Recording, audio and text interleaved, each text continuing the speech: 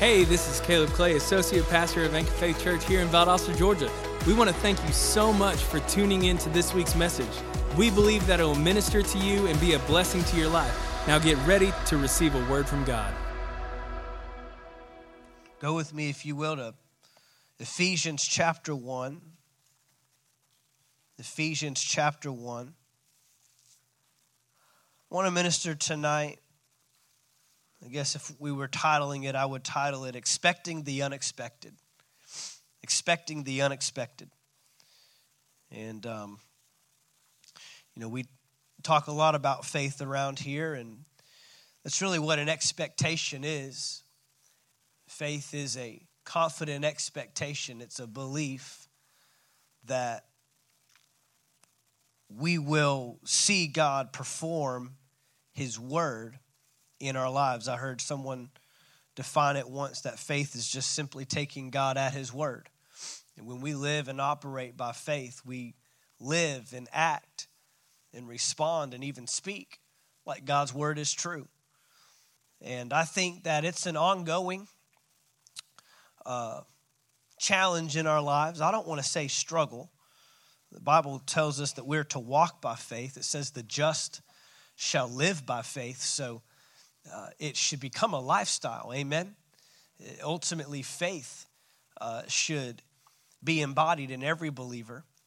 In fact, that's how we come into the kingdom of God.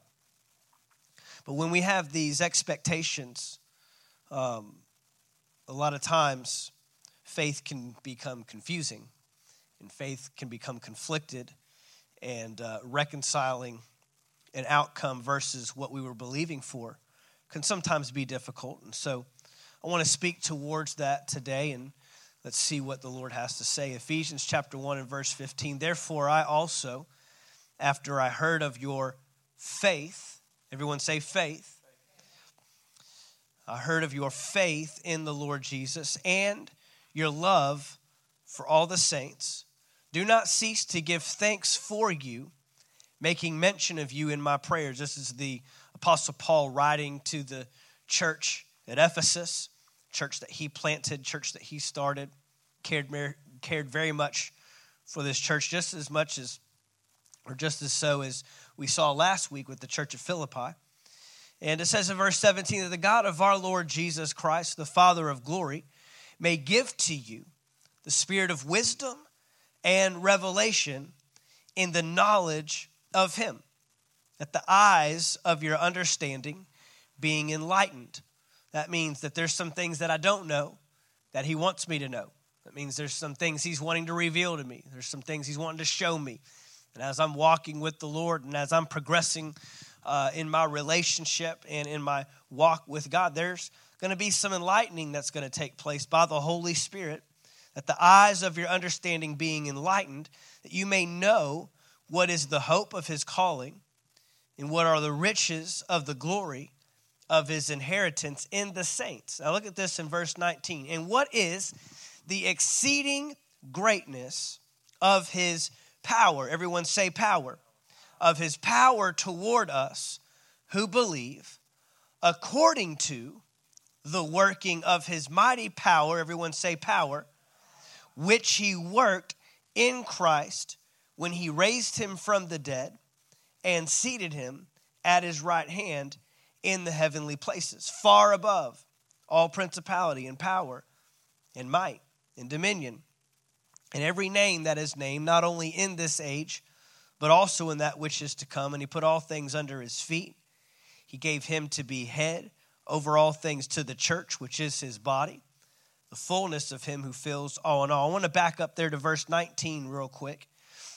We want to hone in on this verse. We want to look at another passage and then break this down. In verse 19, it says, and what is the exceeding greatness of His power toward us who believe, according to the working of His mighty power, which He worked in Christ. Those two words, power, are two different words in the original translation. I know in our English, the way that we translated it, we use the same word, power, twice, but it's not really the same word, power, twice. It's two different words. The first power that we see here is the Greek word dunamis. Dunamis is where we get our word dynamite. It means forceful. It means miraculous power. So it's speaking more of like a dynamic work. It's speaking of a strength, if you will. It's speaking of a power that changes things. But the second word, power, down here, according to the working of his mighty power, this is a different word. This word actually means authority. It means power in the sense not of effort or strength or something that necessarily changes something, but it's something that controls something. It's speaking of a power like as if a king were in power.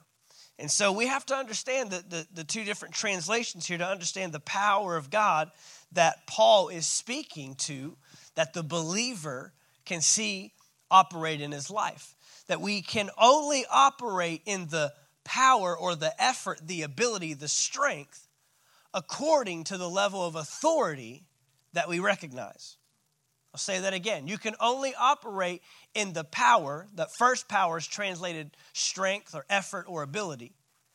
I can only operate in the strength according to the level of authority that I recognize I walk in. The believer has authority. The believer has been given authority. We could take you back to Genesis chapter 1. When God created man, he created man and he gave him dominion or gave him authority over the earth. But the problem is my ability to exercise power is limited by my knowledge of the authority that I possess on my life or that God has put in my life. And so I have to grow in my knowledge, just as he said that the eyes of my understanding have to become enlightened. He's praying that the church would spiritually become aware of something so that we could naturally see things operate and change in our lives. It starts in the spirit realm. And notice he's praying that the Holy Spirit will reveal it. See, this is the thing. You don't come to church for me to tell you about the Bible. You come to church for me to present the Word of God to you. But unless you get in tune with the Holy Spirit yourself, there are some things that you will remain in the dark on. And there are some things that have to be revealed to you. And Paul, think about it. He could have just written a book and said, I want to tell you all about your authority. And I want to tell you all about the power of God. But that's not what he writes. He says, I'm praying, because I could explain it all day long and you still not get it. But I'm praying that the Holy Spirit will reveal this to you. I'm praying that the eyes of your understanding will be enlightened. I'm praying that the Holy Spirit will drop within your spirit what this authority of the believer really looks like. Because I could explain this. I could spell it out for you. I could notate it, give you a 3-point outline, man, define every word here. But unless the Holy Spirit opens your eyes to this, you won't see it. So first of all, he's praying that their eyes of understanding would be open. What is the exceeding greatness? This is the thing I love about God. You'll never convince me otherwise. That he's better than we think. He's better than we think. I mean, we just sang, great are you, Lord. Great are you. I mean, we just sang that. We just, you know, whether you knew what you were singing, whether you meant it as you were singing it, whatever, we just sang about the greatness of God. But the thing is there is an exceeding greatness of God. There's a greatness of God that we will never be able to know, never be able to fathom, he's that good. Now, I don't know what in your life you think is good. It might be a flavor of ice cream. It might be a particular restaurant. It might be going to a ball game. It might be being around a certain person. I don't know. But things are limited in their ability to be good. But God is not limited in his goodness. He is an exceeding great God. But he says that the exceeding greatness of his power toward us who what? Believe. So that means that my faith here, or my expectation we're going to talk about, can become a limiter of the goodness I experience. I'll say that again. The expectation that I have can become a limitation of the goodness I experience. He says the exceeding greatness, so there's plenty of it. There's no shortage of greatness of his power toward us who believe. Now, I know we have verses like God is not a respecter of persons. And I know that we have this thought and idea that God's just pouring things out on people at random and at will. And he just wants everybody, and he does. The Bible says that he wants none to perish, not one. But will some perish? Absolutely. Will some depart from this earth without ever confessing Jesus the Lord of their life, ever experiencing the greatness of God? Absolutely, that will happen. What's the qualifier? I've got to believe. I've got to believe what? According to the working of his mighty power, experiencing God's greatness means I have to believe in the authority that I possess as a believer. I have to believe in this authority. I have to possess this authority and walk in the authority. And my experience is limited by my expectation. I always, I've said this statement, and it still bears truth and bears repeating. Disappointment is the result of unmet expectations. The result, you ever heard that before? Disappointment is the result of unmet expectation. What's that mean? That means I was expecting something. I was expecting Kyle to be here at 5:30. I wasn't really, I promise. I wasn't expecting you to be. He's like, I just got off work, man. And he showed up at 6. I was disappointed because he didn't show up when I expected him to. We all have expectations that we carry through life that may or may not turn out the way that we expected. And I've always said that statement, and the thing that I want us to understand based on this verse is I have to have an expectation. I want us to look over at Ephesians chapter 3. I promise we'll pull all this together. We'll pull it all together. Ephesians chapter 3. Paul has another prayer. These are prayers. Some have called them the Pauline prayers. And these are prayers that he's praying for the churches that he's planting. There's a prayer in Philippians. There's a prayer in Colossians. He's praying for these individuals. And in verse 14, Ephesians chapter 3, verse 14, apparently this church needed a lot of prayer. And in verse 14, he says, for this reason I bow my knees to the Father of our Lord Jesus Christ, from whom the whole family in heaven and earth is named, that he would grant you according to. You see this term according to? It means the same measure as, or to the same degree. The same measure as, or to the same degree. So according to the riches of his glory, God's glory, to be strengthened with might through his Spirit in the inner man, our inner man, that Christ may dwell in your hearts through what? Faith. Through faith. Christ dwelling in my heart is what? Limited by my expectation. Once again, we see it. That you, being rooted and grounded in love, may be able to comprehend with all the saints what is the width and length and depth and height, to know the love of Christ, which passes knowledge, that you may be filled with all the fullness of God. Now here's the verse we want to look at. We've all seen it. Verse 20. Now to him who is able to do exceedingly abundantly. God is an exceedingly abundantly God. That's where I have to start. That's where I have to begin, is that God wants more for me than I want for myself. God has more for me than I can even fathom. God is better than I can think, better than I can imagine. There's more to God, to his goodness and his greatness to be experienced than I can even begin to understand. And he says, now to him who is able to do exceedingly abundantly above all that we what? Ask or think. That is expectation. That's expectation. People don't ask and people don't think unless they expect it. Unless there's an expectation attached to it. So the asking and the thinking is the application of expectation. I'm asking based upon my expectation. I'm thinking, I'm dreaming up, I'm thinking in my mind. And when I do that, I'm creating something to put my faith to attach my faith to. If it's sickness in your body and you ask for healing, you're asking for healing with an expectation at least that you'll receive healing.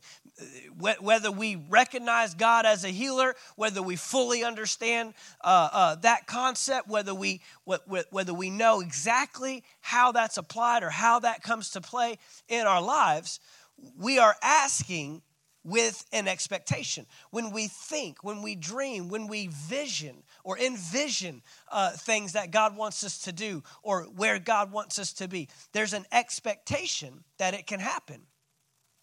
But then look at this. He says, according to the power that works in us. Now, this power is the second one that we identified, the authority. The authority. This isn't the effort. This isn't the dynamic. This isn't the power of strength and effort. This is the power of authority and control. Once again, it says according to, meaning to the measure or to the degree. To the measure that I understand my position as an authoritative figure in the kingdom of God, the authority of the believer. That's where my expectation can be attached to. If I do not have revelation of my authority, I cannot have an expectation of God's power. If I don't have a revelation of my authority, notice he says, according to the power that works where? In us. Why doesn't it say according to his power? Now to him, God, and he's able to do above all that we ask or think, according to. So my according to can create a limitation, or my according to can create an expansion that God can operate in. And this is the according to, this is the expectation that I'm talking about, because this is the issue, is many times our expectation, we're called to live with an expectation. Faith is a confident expectation. But this faith, sometimes our expectation becomes God's limitation. And I'm going to show it to you in John chapter 11. Many times our expectation can become God's limitation. Disappointment is the result of unmet expectation. That's true. But what we're finding out is maybe our expectation is creating a limitation. And in John chapter 11, and let's just kick it off here with verse 1. It says, now a certain man was sick, Lazarus of Bethany, the town of Mary, and her sister Martha. And it was that Mary who anointed the Lord with fragrant oil and wiped his feet with her hair, whose brother Lazarus was sick. So it's creating some context, creating a image of the relationship that Jesus had for Mary and Martha and Lazarus. These aren't just random people. This isn't just some centurion coming saying, my servant's at home, sick. Can you just speak a word and heal him? There's a relationship here.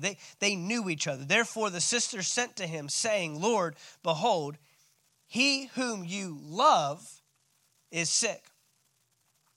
When Jesus heard that, he said, this sickness is not unto death, but for the glory of God, that the Son of God may be glorified through it. Read that again, verse 4. It says, this sickness is not unto death, but for the glory of God, that the Son of God may be glorified through it. And you can replace the word sickness with any struggle or any issue that you may be having. That you can replace that word with financial struggle, marital issue, business going down, relationship falling apart, anxiety, depression, whatever it is. It's not unto death, but for the glory of God, that the Son of God may be glorified through it. Weird answer. All we needed was a yes or a no. Can I put you down? Can I expect you tonight? You leaving now? Can I do anything for you? Kind of a weird way to respond. Now, Jesus loved Martha and her sister and Lazarus. So, when he heard that he was sick, he stayed 2 more days in the place where he was. So far, if I'm Martha, if I'm Mary, this isn't going according to my expectation. He loves me. He cares about us. We're close. We're tight. I know that he loves Lazarus. I know that he's going to be moved when he hears that Lazarus is sick. And we know what he's capable of. We've seen the miracles. We've seen the signs. We've seen the healings. This is nothing for Jesus. If we can just get Jesus here, the expectation is he will be healed. And he loved them so much that he stayed where he was 2 more days. But we'll get back to verse 4 in a minute. Verse 7 says, then after this, he said to his disciples, let us go to Judea again. And the disciples said to him, Rabbi, lately the Jews sought to stone you, and you're going there again? Jesus answered, are there not 12 hours in the day? If anyone walks in the day, he does not stumble because he sees the light of this world. But if one walks in the night, he stumbles because the light is not in him. He's referring to, the disciples are referring to, we're about 6 months out from Jesus' crucifixion here. Things are getting a little hostile back in this territory. Bethany's just right outside that, and heading back into this realm could mean some possible danger. Last time we were there, Jesus, they were about ready to kill you. Are you sure that you want to go back there? But verse 11, he says, these things he said, and after that he said to them, our friend Lazarus sleeps, but I go that I may wake him up. And then his disciples said, Lord, if he sleeps, he will get well. That's expectation. However, Jesus spoke of his death, but they thought that he was speaking about taking rest in sleep. Then Jesus said to them plainly, finally just gets down to the bottom of it, Lazarus is dead. Oh, it gets better. And I am glad. Remember when we talked about how much Jesus loved? He's got a funny way of showing this now. And I am glad for your sakes that I was not there, that you may believe. Nevertheless, let us go to him. Then Thomas, who is called the twin, said to his fellow disciples, let us also go, that we may die with him. There's Thomas's expectation. Expectations all over the place here. I mean, it's just, we're at so many different ends of the spectrum right now, it's not even funny. And so Thomas is like, this is it. We're going to die too. Just being around this guy has nearly gotten us killed, so we're going to go out with him. Verse 17, so when Jesus came, he found that he had already been in the tomb 4 days. Now Bethany was near Jerusalem, about 2 miles away, and many of the Jews had joined the women around Martha and Mary to comfort them concerning their brother. Then Martha said, as soon as she heard that Jesus was coming,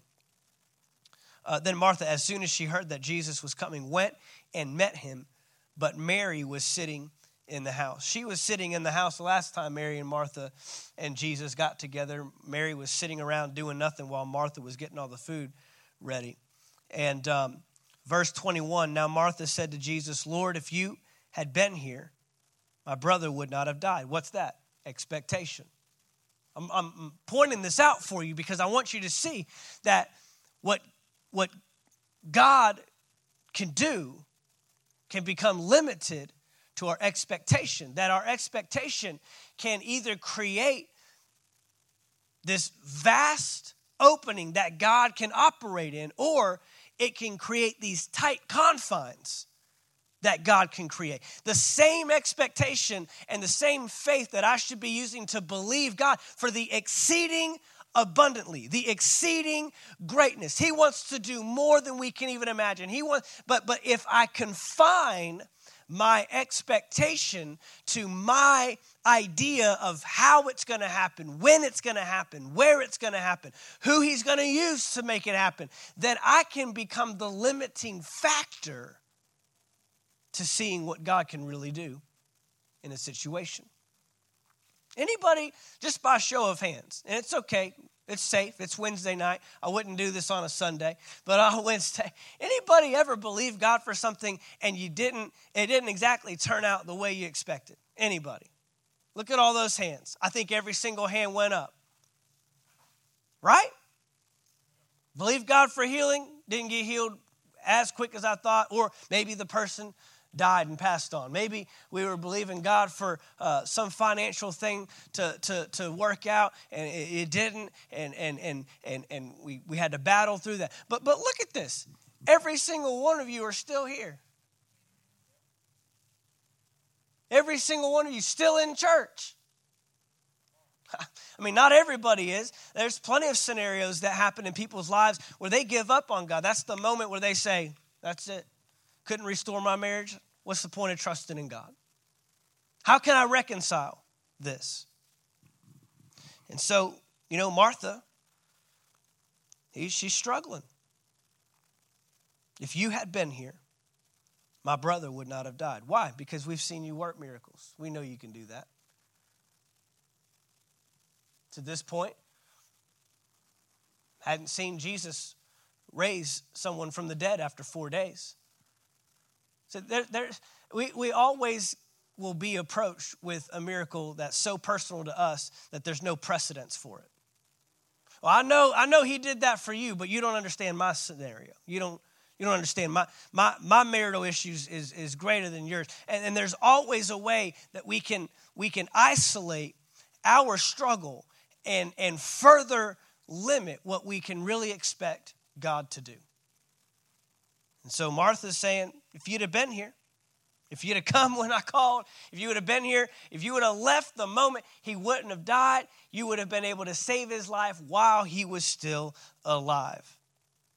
But even now, verse 22, I know that whatever you ask of God, God will give you. And Jesus said to her, your brother will rise again. But watch this. And Martha said to him, I know that he will rise again in the resurrection at the last day. Isn't it amazing that we can take a word from God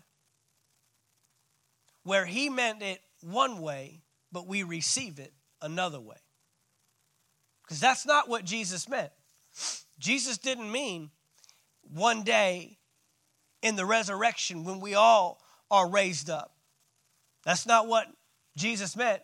He meant today you're going to see the miracle working power of God. Today you're going to see the resurrecting ability that I possess. Today you're going to see it. But see, this is the thing, is when we allow our faith, our expectation to create and confine what God can do, we'll even take his word and we'll knock it down to what we can receive rather than rise up to what God is saying.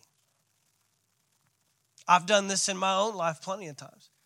Reduced God's word to the confinements of what I can believe rather than rising, lifting up my faith, lifting up my hopes, lifting up my belief system, my expectation to what God's word really says, what God's word can really perform. And Jesus said to her, I am the resurrection and the life. See, Martha thought resurrection was an event.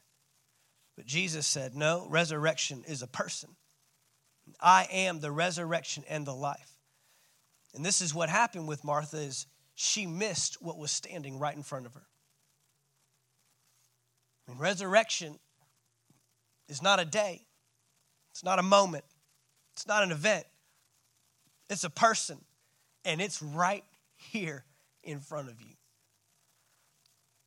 See, what happens when we allow our expectation, that disappointment of unmet expectations, when I allow my expectation to dictate what God can do, ultimately what happens is God isn't performing for his purpose. Now he's performing for my preference.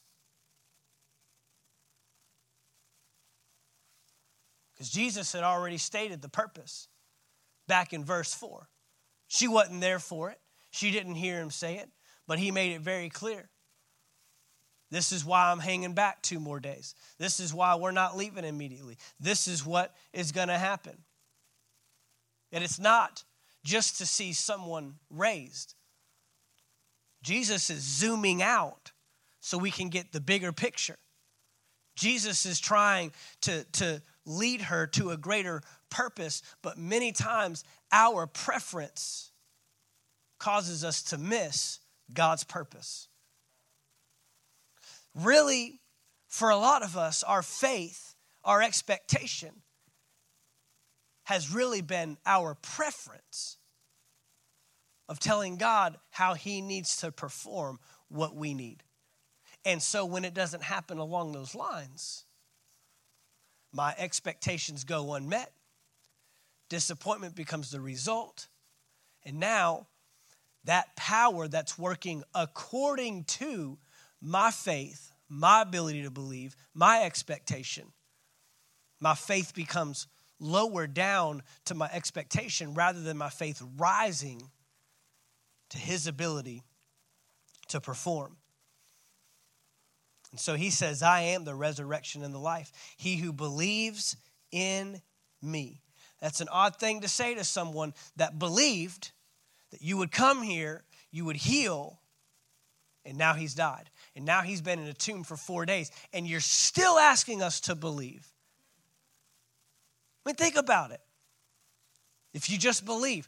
I tried that, Jesus. God is asking a lot of us to continue to believe, to continue to stand in faith, to continue to apply and still have an expectation. But maybe it's what we're putting our expectation in. Maybe it's how we're containing God's power versus releasing God's power. He says, he who believes in me, though he may die, he shall live. And whoever lives and believes in me shall never die. Do you believe this? He's asking her. I need confirmation. And she said to him, yes, Lord, I believe that you are the Christ, the Son of God, who has come into the world. I remember Kenneth E. Hagin, when he came off the deathbed, age of 16 years old, all he had was a Bible. He didn't have healing scriptures. He didn't have authority of the believer. He didn't have all the stuff that we have. All he had was a Bible, and that's all you need. But he just kept reading that New Testament Bible. A little Baptist boy, wasn't even filled with the Spirit, had no idea that God could heal, He just had a Bible, so he was just reading the Bible and kept reading those verses, Mark 11, 22, 23, and 24, if you speak to the mountain. And so finally, he just, told God one day, he said, if you tell me that I don't believe this, I'd have to call you a liar. I've read this enough times, and you say right here that if I speak to the mountain, it'll be cast into the sea, that I shall have whatever I say. That's what your Bible says. That's what your word says. The Lord responded back to him and said, you do believe as far as you know. You do believe as far as you know. That's ultimately what's happening here with Martha. You do believe as far as you know.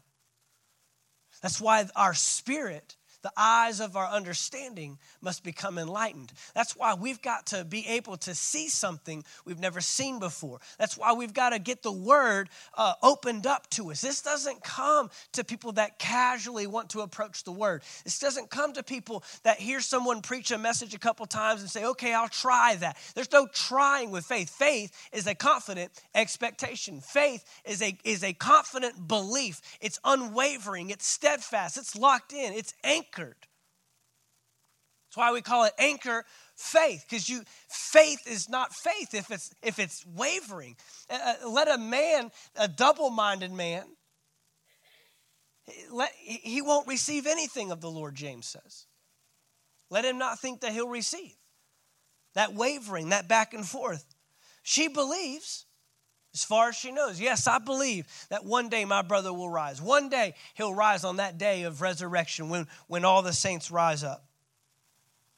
She says, yes, Lord, I believe that you are the Christ, the Son of God, who is to come into the world. And we know how it goes. He ends up telling the individual standing around, roll away the stone. But Lord, he's been dead 4 days. Roll away the stone. And then if you skip on down to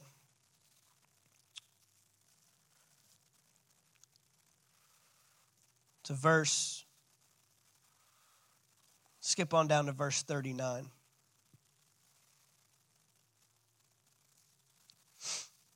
And Jesus said, take away the stone. Martha, the sister of him who is dead, Lord, by this time there is a stench, for he has been dead 4 days. Did I not say to you that if you would believe, you would see the glory of God? And then they took away the stone from the place where the dead man was lying, and Jesus lifted up his eyes and said, Father, I thank you that you have heard me, and I know that you always hear me, but because of the people who are standing by, I said this, that they may what? Believe that you sent me. This is the thing. This is the passage up in verse 35 says Jesus wept. People say, Jesus was sad for Lazarus, sad that his friend Lazarus had died. Well, that's not the case because he knows what's about to happen. He wept for the people standing around in disbelief. Notice here in his prayer, he doesn't pray for Lazarus to rise. He doesn't say anything. He's not asking God, will you please heal Lazarus?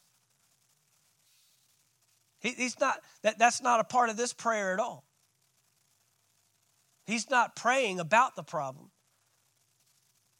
In verse 43, he cried with a loud voice, Lazarus, come forth. And Lazarus comes forth. He's talking to the problem, not praying about the problem. Many of us, we just spend more time praying about the problem than talking to the problem, talking to the issue, talking to the challenge. Right?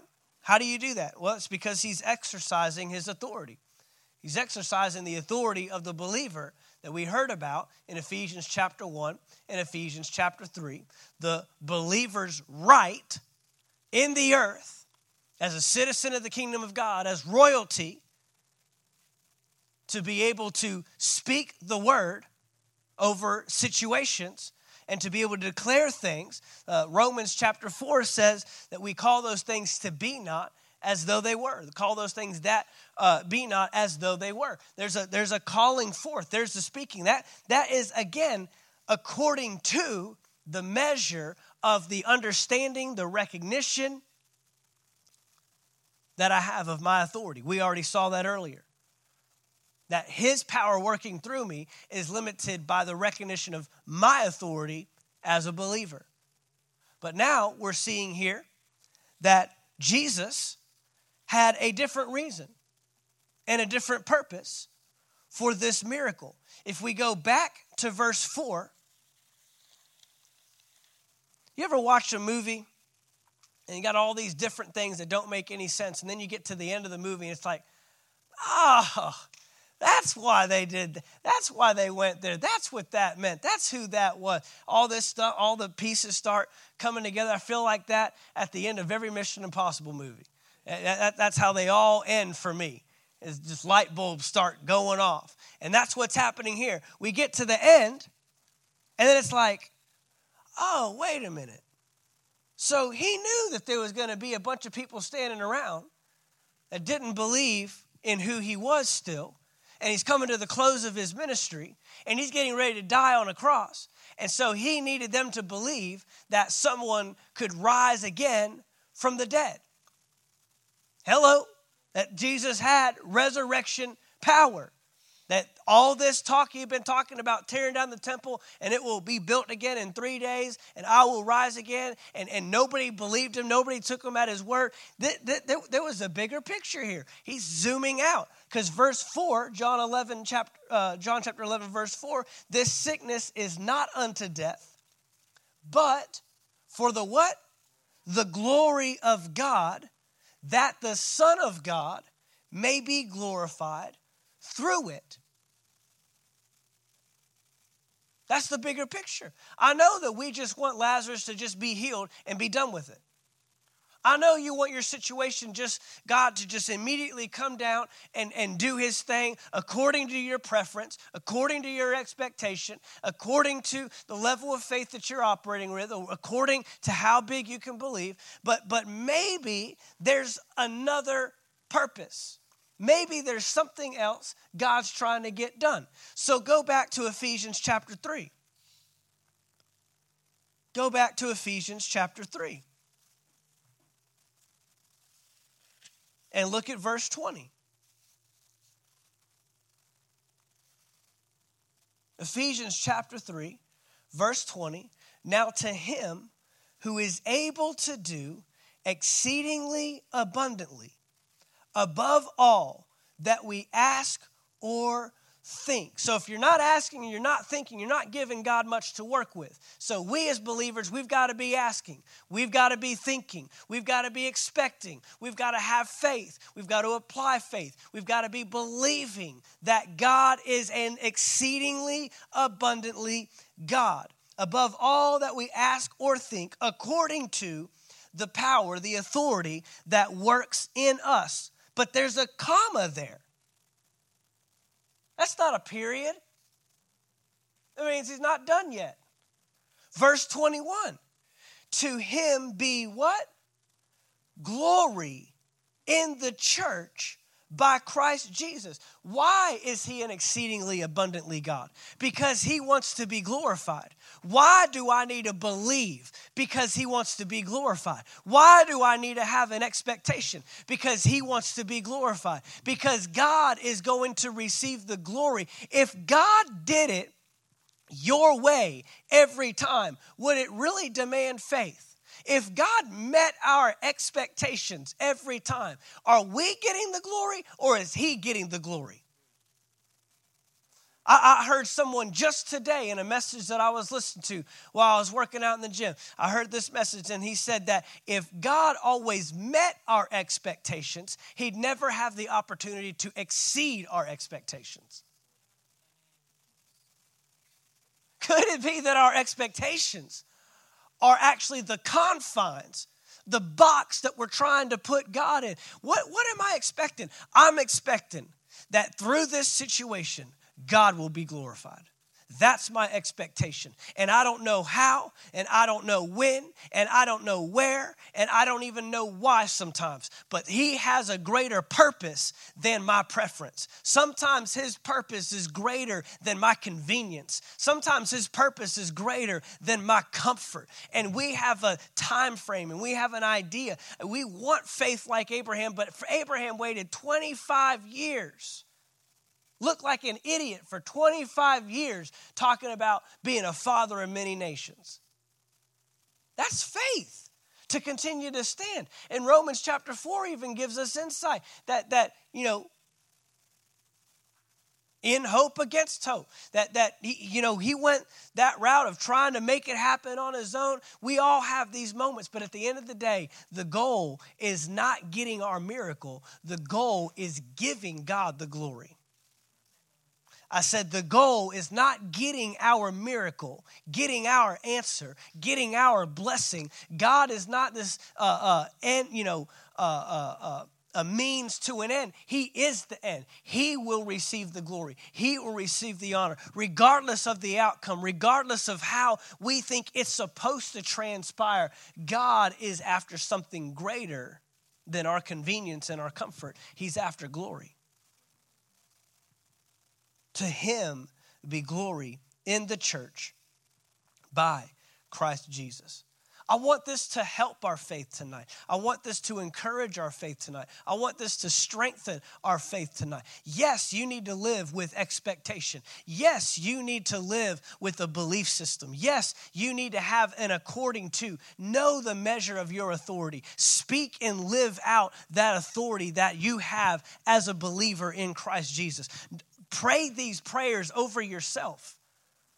You can pray these prayers. You can insert your name into these prayers and pray them every single day over yourself. That what? That my spirit will be enlightened, that my eyes will be open, that the understanding and the spiritual wisdom and the spiritual revelation, that I'll be strengthened with might in my inner man. We need to be speaking that over our lives. But when it comes to faith and when it comes to expectation, let's not allow our expectation to create a limitation for God to move. I don't want my expectation to be A to Z and God, you've got to work in here. I don't want to create this box. And many times, God will stretch you beyond your expectation. Be prepared for the stretch. Be prepared. Be prepared. That means everything else is up to him. It's up to him. It's up to him who he wants to use. It's up to him how he wants to do it. It's up to him when he wants to do it.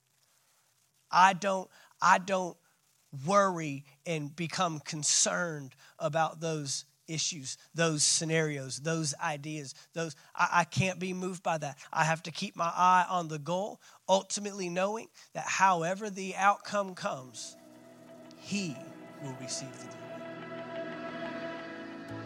Thank you guys so much for checking out this week's message. If there is any message that you have missed or you just want to hear again, they are all available for free on iTunes. Just search Anchor Faith Church Valdosta and be sure to subscribe. That way you'll be notified once the new messages are available. Also, if you'd like to learn more about our church and what we have available for you and your family, or if you'd like to donate financially to the ministry, be sure to visit our website at anchorfaithvaldosta.com. Thanks again for listening, and we'll see you next week.